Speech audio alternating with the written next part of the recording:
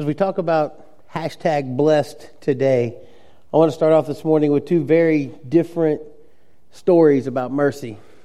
The first story is told about a mother who came to Napoleon on behalf of her son who was about to be executed. And the mother asked Napoleon to issue a pardon on behalf of her son. But he pointed out to her that it was the man's second offense and justice demanded death. She said, "Sir, I don't ask for justice. I plead for mercy."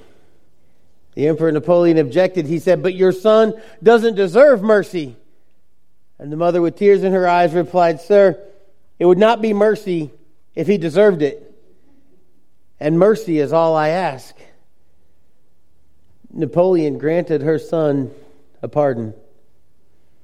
Now, the second story is about Prince Felix of Schwarzenberg. True story. Felix of Schwarzenberg entered the diplomatic service and was appointed the foreign minister of Austria in November of 1848. History says that after the Hungarian revolt was suppressed in 1849, someone suggested to Schwarzenberg that he would be wise to show mercy towards the captured rebels.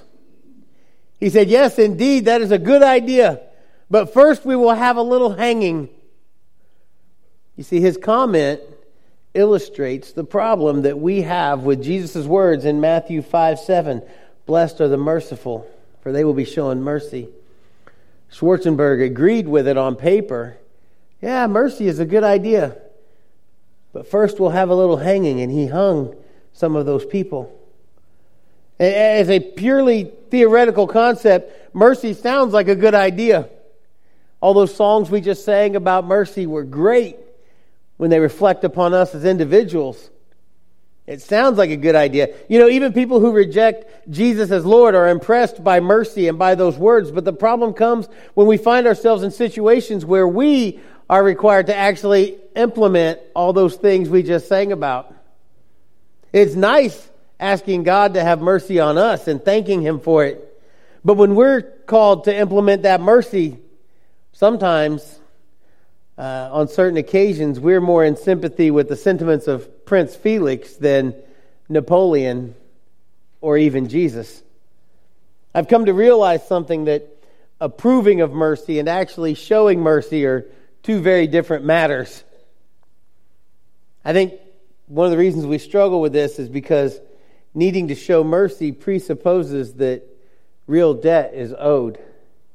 I want to look at our Beatitudes today. We're going to start in Matthew chapter 5 and verse 1 and read through the whole thing, and then we're going to stop up on mercy and purity in heart today.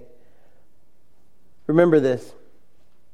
Jesus has spent time with people, healing them, teaching them in the synagogues, and He comes to this place where the people that He's been helping are following Him, and He stops on a hillside, and He says He saw the crowds, He went up on the mountain, and after He sat down, His disciples came to Him. He opened His mouth and He began to teach them, saying, "Blessed are the poor in spirit, for theirs is the kingdom of heaven. Blessed are those who mourn, for they shall be comforted. Blessed are the gentle, for they shall inherit the earth." He said, "Blessed are those who hunger and thirst for righteousness, for they shall be satisfied. Blessed are the merciful, for they shall receive mercy. Blessed are the pure in heart, for they shall see God. Blessed are the peacemakers, for they shall be called sons of God. Blessed are those who have been persecuted for the sake of righteousness, for theirs is the kingdom of heaven. Blessed are you when people insult you and persecute you and falsely say all kinds of evil against you because of me. Rejoice and be glad, for your reward in heaven is great. For in the same way they persecuted the prophets who were before you." Blessed are the merciful. Think about that. Would you rather be known as King Felix Schwarzenberg? Mercy is a good thing, but first we're going to have a hanging. Or would you rather be known as Napoleon? Well, sir, if he didn't deserve it, I wouldn't ask for mercy. This next beatitude, "Blessed are the merciful, for they shall obtain mercy." We hear of the sins of many who are in high-profile positions. Just watch the news. Look around of things that have gone on in our country. I don't know about you, but I have lived long enough that I appreciate the glass house that I live in, and therefore I will not throw rocks at someone else's mistakes, no matter the accusation. However, in view of what the Bible teaches about obedience, we have to understand that offering grace and being merciful does not include an unholy mercy. You see, some people have the idea that mercy is not giving someone what they deserve, not giving a criminal their just deserts, a slap on the wrist and send them on their way. Sometimes this treatment sends the wrong message and only encourages someone to do the same thing again. I think the greatest act of mercy, though, was the death of our Lord Jesus Christ on the cross. You see, God had mercy on us, indeed. But make no mistake, He showed no mercy for His Son. The price due to justice had to be paid. The price for our sins had to be paid, and He showed us mercy.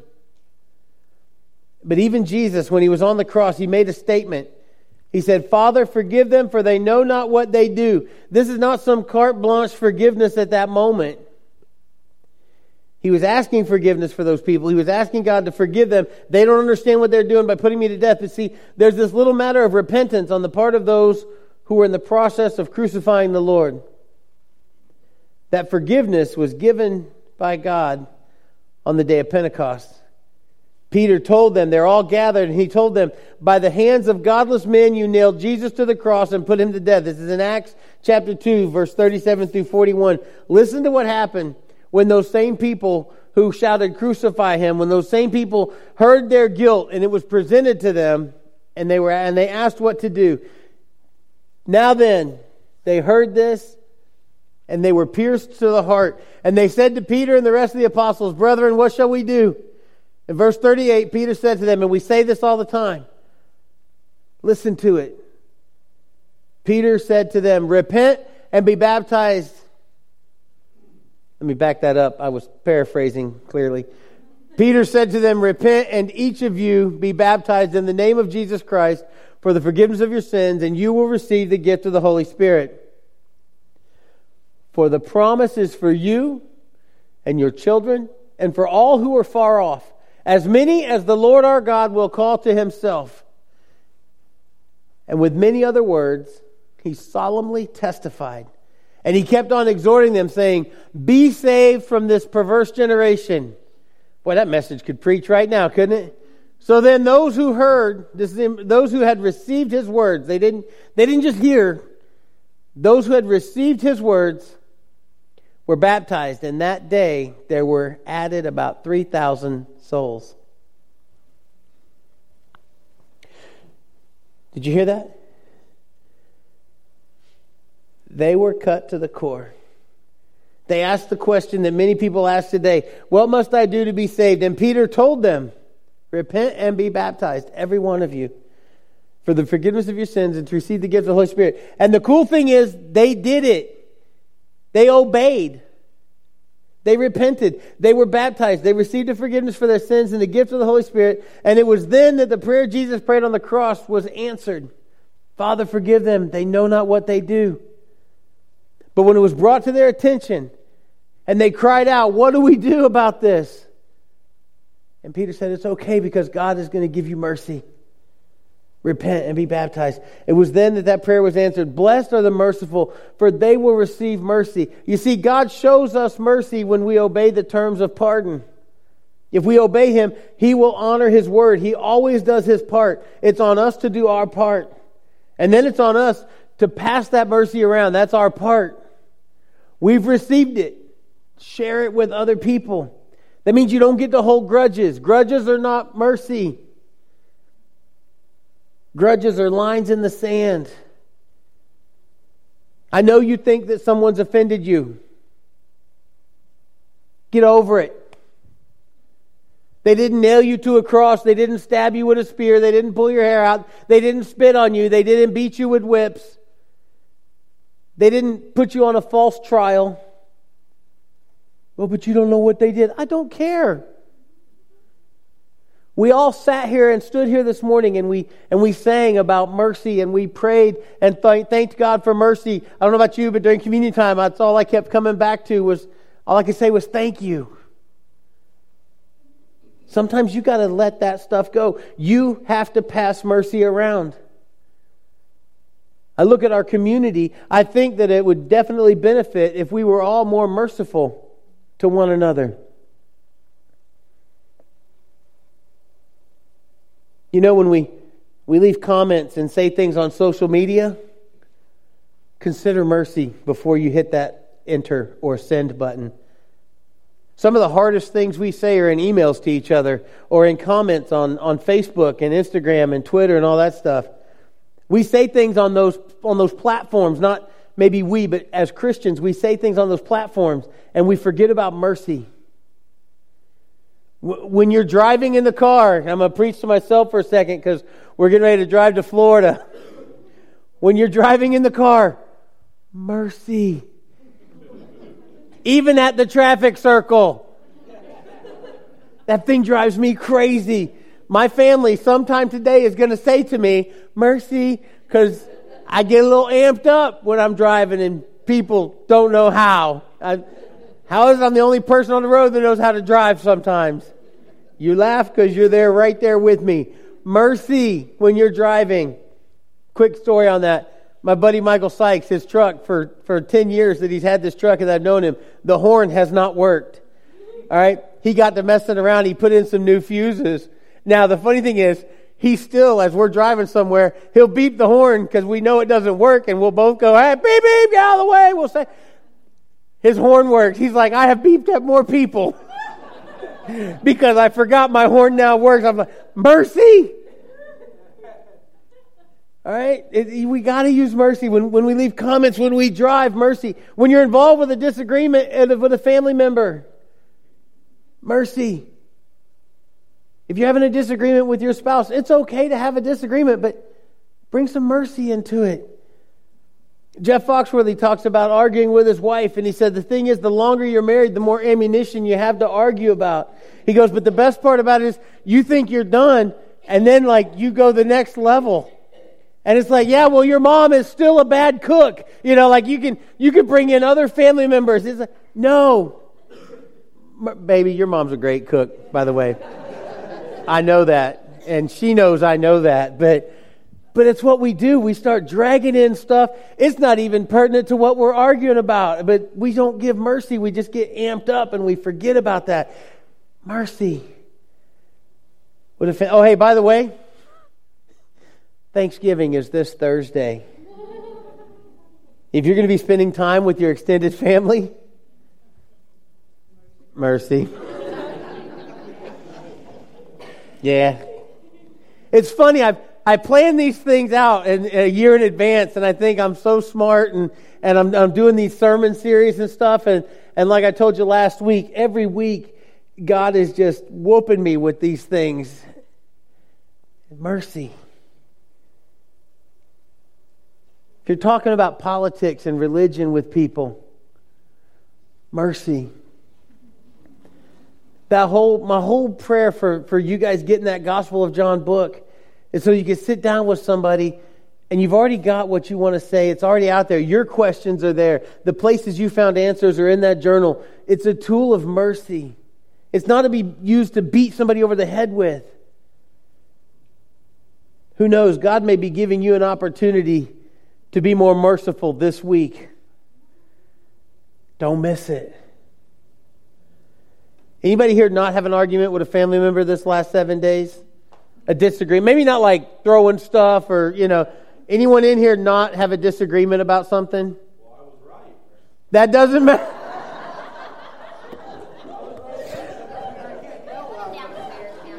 Hey, as soon as I get back, you guys are first on my calendar.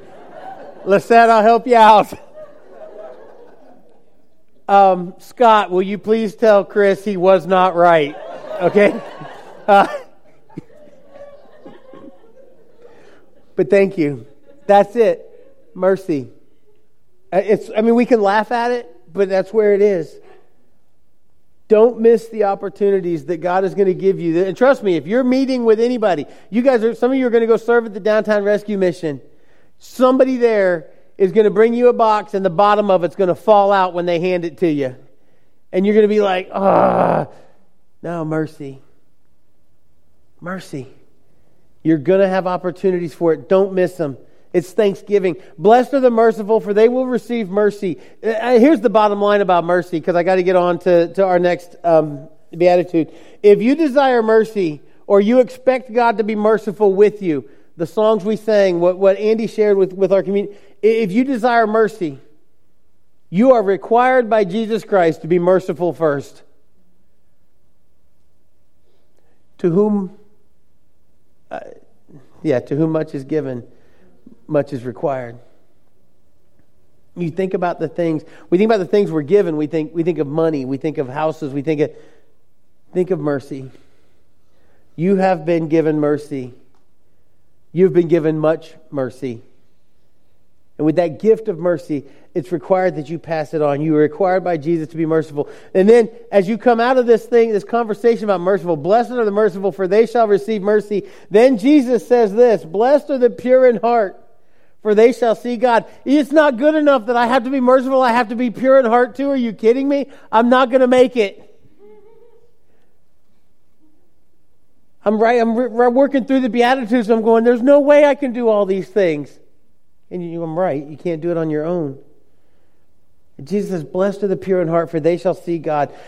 Back in the 90s, there was an advertising slogan for Canon cameras. Does anybody remember what it was? Because it's actually become a mantra for our whole culture. The slogan back in the 90s for their camera was, image is everything. Image is everything.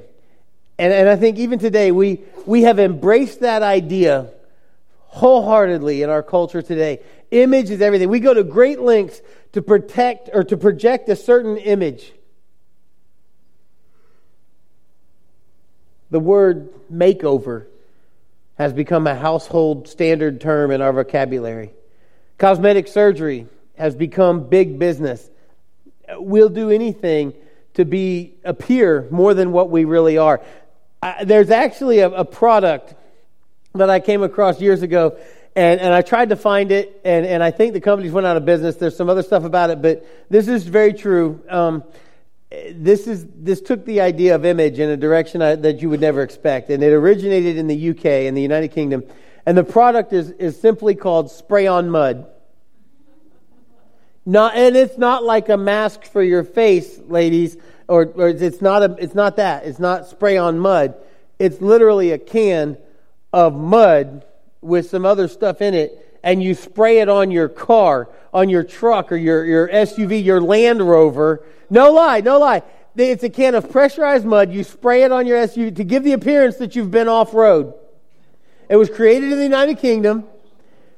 Now, hey, listen, according to the company's website, Spray On Mud can help give your friends and family and neighbors the impression that you've just come back from a day's shooting or fishing or visiting friends who live on a farm. Anything but driving around town all day in your, out-of-town shopping centers or whatever.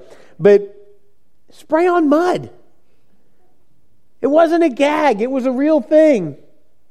I'm going to get some of that so I can spray it on my Land Rover and drive around town like I just came back from the woods. Image is everything. Spray On Mud. I'm like, we've got that in real life right here. That stuff doesn't come off with a power washer sometimes, that red Alabama mud. But here's the thing. We'll do strange things to make the outsides of our lives project a certain image, even though the reality is something much different. But let's not get too focused on the guy who invented Spray On Mud or the guy who buys it. I'll buy it. There you go. We do the same thing with our social media. Every day, on a daily basis, everything about our lives, it just seems it's better on Facebook. That's what I always say. I don't know if you listen to Way FM, but Wally and his crew from the morning show, they do a segment every once in a while. They call it Pan Out. And they ask people to call in and describe a picture on their social media page and then pan out and tell them what's really going on in the picture. Okay? And for instance, there was you've probably seen this if you're on any of that stuff. I don't know if it actually made the news on TV, but it was all over social media. And it was a story of someone who had been proposed to. And she had just gotten her nails done. That apparently that means they were still wet. And getting them done means someone else did them, which means it's rather expensive. And so there's a picture. And it's this girl and her new fiance, and they're like all lovey-dovey, like one of those bad prom pictures where they're like looking at each other and they're all like, oh, it's so sweet, and they're just getting ready to kiss, and she's holding her hand up so everybody can see the ring while she kisses, and it's the whole, she said yes, blah, blah, blah. But when you pan out, it was her cousin's hand. Her cousin hand modeled the ring so they could set the picture of the engagement on Facebook because he surprised her as she came out from getting her nails done. And no lie, when you pan out of the picture, the guy is standing there, the girl is right here, and behind her cousin is like knelt down out of the frame with her hand up. Image is everything. It's what we project. I think the reasons we struggle with being pure in heart is because we're convinced that what people see right here, I think everybody wants to see me looking sharp in a tie. By the way, men, this is called a necktie. There's several different ways to tie them. It's still trendy to wear one. Frank, he'll show you. Yeah, nice. That's right. Frank's always got a tie on, always looking sharp. Listen, everybody wants to see the perfect picture.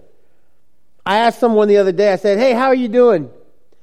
And this is what I love about this person. They actually looked me in the eye and they said, you know what, not too good. I said, with work or with life? And they said, a combination of the two. I said, thanks, I can pray about that. You see, this person, and I'm not trying to talk them up. They're not like, super Christian, but this person is more concerned with being pure in heart than trying to appear to be perfect or appear to be something they're not. Could have just as easily said to me, I'm doing just great. Look at me. I got a new shirt on.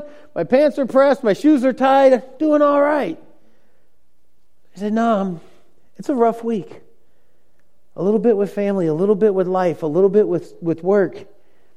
I said, you know what? I can pray about that, and I have been. And I don't even know the details. I just know that my friend said, how you doing? I ask my kids every week, and I have a kindergarten through second grade class. And on our board, I have this line drawn all the way across the dry erase board. And on one end of it, it's got a pair of angry eyes and just this real grimacy looking face. And in the middle, there's a little face that's just a couple of dots and a little just kind of meh little look. But then on the end of it, on the far end, is this huge smile. It's like, ear to ear, woohoo. And I asked my kids, and this is all one word, how's it going? HOWZIT, going, GOIN. That's how we start off every Sunday. How's it going? And they talk to me about their week. You know what? I started out, I had a couple rough days. I was on yellow or orange, or they give kids colors. I don't know. Never mind. I had a rough week. But then it got better.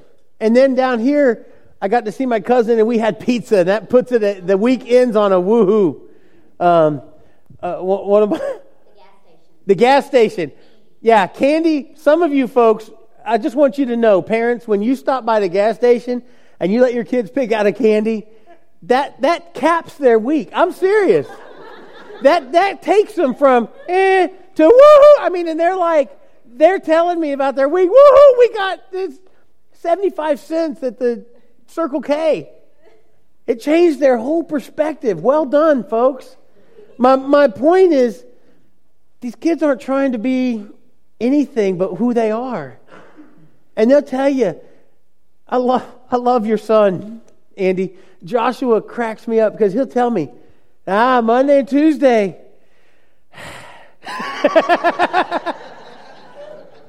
He goes, but it got better. I did this and it got better. And I love this, what these kids bring, because it's fresh and it's real. And they're not concerned with being anything but just who they are. And then we take all this stuff about gas stations and candy and pizza and cousins and all that. And sometimes they'll say, hey, will you pray for my mom? She's been coughing. And all of a sudden it goes from this crazy stuff to where they really are. And then we have our prayer time. But if I call it prayer request, hey, what's your prayer request? I don't have a prayer request. I don't know. What's a prayer request? Kindergarten. I want candy and pizza. Say, how's it going? And then we get to pray about it. And it's awesome because they're just not trying to appear to be anything perfect or something that they're not. I love broken people. That's why I like you guys. Because you're all messed up. Like me, it's good. And I'm going to get there. And I say this all the time. Chris Crow will tell you this because I tell him this a lot. It does my heart good to see you struggle with whatever. And he's like, why would you say that? Why does it do your heart good to see me struggle with this? I'm not having a good day. And you're all like, it does my heart good to see you struggle. He's like, you're a jerk. I'm like, I know, but I love you. Here's the thing. If you're struggling with it, whatever it is, if you're struggling with it, it means that you aren't just giving up and accepting the defeat of sin in your life. I want you to struggle with pornography. I want you to struggle with your attitude. I want you to struggle with anger. I want you to struggle with the way you talk to your spouse. I want you to struggle with how you do in school. I want you to struggle with those things. Because if you struggle with them, you're not just saying, oh, it's just who I am. I'm an idiot. I'm just going to... No, you're not. If you're struggling with it, you are working towards being pure in heart. You are working towards being merciful. It doesn't come easy. It comes with struggle. You're not just giving up. You're not just accepting the defeat of sin in your life. You are striving to be merciful and pure in heart. And it does my heart good to see all these broken people come in and sing songs about mercy and take communion after we spent 20 minutes asking God to be merciful. And then we reflect on how merciful He was on us and what Jesus Christ did for us. Listen, are we succeeding every minute of every day? No. But I look at you all, myself, and I'm reminded of what the great theologian Stitch said in the Disney movie Lilo and Stitch. He was in handcuffs, his little hand. He had to go back to his home planet. They were taking him away. And he asked the emperor lady, he's like, can Stitch say goodbye? And she was like, yeah. And if you haven't seen Lilo and Stitch, you come over to my house, we'll watch it. And I watched it by myself the other day, just because it's great. Anyhow, he says, he walks down to say goodbye, and she says to them, because he's like leans in, and Lilo gives him a hug, and she's like, who is this? Who are these people? And he looks up at it, he's got little handcuffs on, and he's like, this is my family. He said, I found it all on my own. It's little and broken, but still good. Yeah, still good. I'm like, yeah, that's my family. Those are my church people. We're little and we're broken. Don't deny that. Own that. Okay? It's okay. We're broken, but we're still good. You know why? Because we're striving to be merciful. We're striving to be pure in heart. We're struggling with those things that separate us from God, and that's where the broken part comes in. I'm not saying that you're worthless. I'm just saying, hey, you're a little dinged up. It's okay. But it's still good, very good. You see, the thing about those that seek mercy, the thing about those that strive to be pure in heart is that we may be a little broken, but we're still good. But we have to remember what the heart is. And this is the crux of being pure in heart. I want to tell you something about the heart. To understand what it means to be pure in heart, you need to see what the Bible means by heart and by purity. The heart is the control center of life. In Scripture, when there's reference to your heart, Matthew uses the term cardia. It's spelled with a K, cardia. You may have heard it in some of our doctor and hospital words. It's used 15 times in Matthew, and each time it's Jesus who is saying something about cardia, about the heart. And in biblical thought, the heart is the center of passions and emotions and thought, and like everything is your heart. And so it's not like, oh, my heart. It's like your core of who you are is your heart, your decisions, your will. It's the whole of our inner being. And it's where all of our ideas and our thoughts and our desires and decisions come from. Now, the scary part to that is in Proverbs 4:23, it says, guard your heart with all diligence, for out of it flows the springs of life. See, if we're going to be pure in heart, you've got to protect it. You've got to protect that core. What you watch, what you listen to, what you're eating, what you're doing, what's influencing you. Listen, folks, the heart will get you in trouble. We do dumb things when you look at the heart in the way that our culture talks about heart. We do stupid things and we blame it on our heart. Oh, I have to follow my heart. The heart wants what the heart wants. You can't choose what the heart wants. My heart tells me to do this. And my mind says, no, I should stay with my spouse. See, the heart will lead you astray if you don't guard it first. You listen to your mind because your heart doesn't always know what it's talking about. The heart that we see on The Bachelor and all this other stuff on TV, that is not the heart. Listen to your mind. It's your core. The heart is the seat of all our problems. Jesus said in Matthew 15:19, for out of the heart, cardia, come evil thoughts, murders, adulteries, fornications, thefts, false witness, slanders. Wait a second. Proverbs said something different. Proverbs said, guard your heart with diligence, for out of it flow the springs of life. If you're not guarding your heart, this is what's coming out of it. If you're not guarding your heart, if you're not striving to be merciful, if you're not working towards purity, what's coming out of your heart is this stuff: evil thoughts, murders, adulteries, fornications, thefts, false witness, slanders. These are the things that defile man. And right here, the Son of God says, these things come from the heart. Listen, it's a lonely battle. The battle of what goes on in our minds is lonely because nobody gets to see it. If we could see what's really being thought, I think it would be easier to help people be pure in heart. As you say, boy, that's a really nice tie you're wearing. In your mind, you're like, I can't believe he's wearing that stupid tie. All the cool preachers are wearing polo shirts and skinny jeans. I know what you're thinking sometimes. Leonard, I'm not wearing skinny jeans. No, this right here. And you're thankful I'm not trying to squeeze into some skinny jeans. But that's the whole thing. If we knew, because what do? We're in the South. What does everybody say? Bless your heart. Bless your little pea-picking heart. If somebody says that to you, they just said something really bad. If I knew what you were actually thinking, it would be easier for me to help you be pure in heart. If we knew the crowd was watching our thoughts, ready to applaud our victories or to come alongside us with our struggles, I think it would help. But no one sees that core of us except the Lord. And that's why Jesus says, blessed are the merciful, for they will receive mercy, and blessed are the pure in heart, for they will see God. So what's the answer to becoming pure in heart? I can tell you what's not the answer. Sometimes we think, well, in order to be pure in heart, I just have to cut myself away from everything.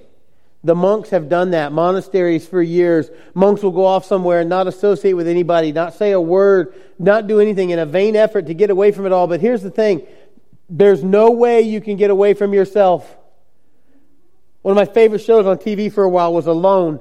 They would put these people on different spots in different islands, and they would just be alone, and they would have a camera to talk to. And I'll tell you what, you get out in the middle of nowhere by yourself, and you're just you and the devil, because we forget that Jesus is there too. You get alone with yourself, and that's what happens. Paul gave us the best defense for heart trouble, though.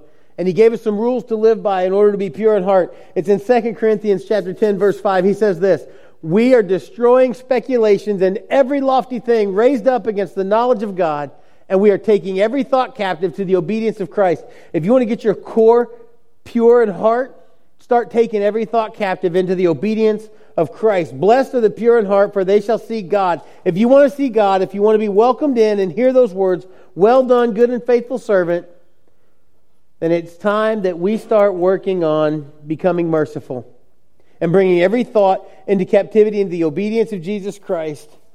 And we will know with certainty that blessed are the merciful and blessed are the pure in heart. One thing I've learned from studying the Beatitudes is this: Jesus is not impressed by spiritual staging of your life. He can smell a spiritual hypocrite a mile away. Now, on the other hand, he also knows a pure in heart person when he sees them, even if they're broken. He knows the reality of the heart that longs for true purity before God without religious showmanship. You see, when Jesus pronounced his blessing on the pure in heart, Do you know who else was in the audience? Pharisees and Sadducees. This pure in heart thing is a direct contrast to the way that they approached purity. Jesus gives this blessing on those who are really pure in heart, not just the ones who pursue an image of purity. These Pharisees, they would walk around and had this image of purity. Everything was about cleanliness. They would washing their hands and stuff. Jesus doesn't want someone who sees like they're pure and tidy on the outside. He wants you to pursue an image of purity. As we come into our response time this morning, my question for you is this: are you merciful? Not, oh yeah, I'm a nice guy. No. Are you merciful? If you aren't, what do you need to do in order to become merciful? My second question is, are you pure in heart? Actually, my second question is, do you even desire to be pure in heart? What steps do you need to take in order to become merciful and pure in heart? Maybe for you, your response this morning is to repent and be baptized for the forgiveness of your sins, to receive the gift of the Holy Spirit so that you can begin a new life of being merciful and pure in heart. Maybe for you, you just need a moment to pray with your church family or the elders. We're here. Whether you want to pray with all of us or one of us, your church family is here, your elders are here. We'd love to pray with you. Maybe you'd like to place membership here at HCC and partner with us and be part of this broken family that's good as we strive to be intentional in our community and around the world and investing in others, in living out the Beatitudes every day. Whatever your response is, will you stand and sing our response song with us and respond to God's word accordingly? As always, it's great to be here with you guys. I love Sundays. I talk about Sundays all the time. It's my favorite day. If I could have a Groundhog Day, it would be Sunday, but the sermons would be different every Sunday. Anyway, it's great to be here to worship with you, to share wisdom of the Beatitudes, to challenge you to be merciful and pure in heart. But now it's time to go to win and commit to grow. As you go this week, take the time you need to express gratitude to the people around you. And as you commit to grow in your relationship with Christ this week, let God know what you are thankful for, something other than turkey. As you go, whether it's to be with family or Black Friday shopping or whatever it is you're going to do this week, remember what Jesus said. Blessed are the merciful, for they will receive mercy. Blessed are the pure in heart, for they shall see God.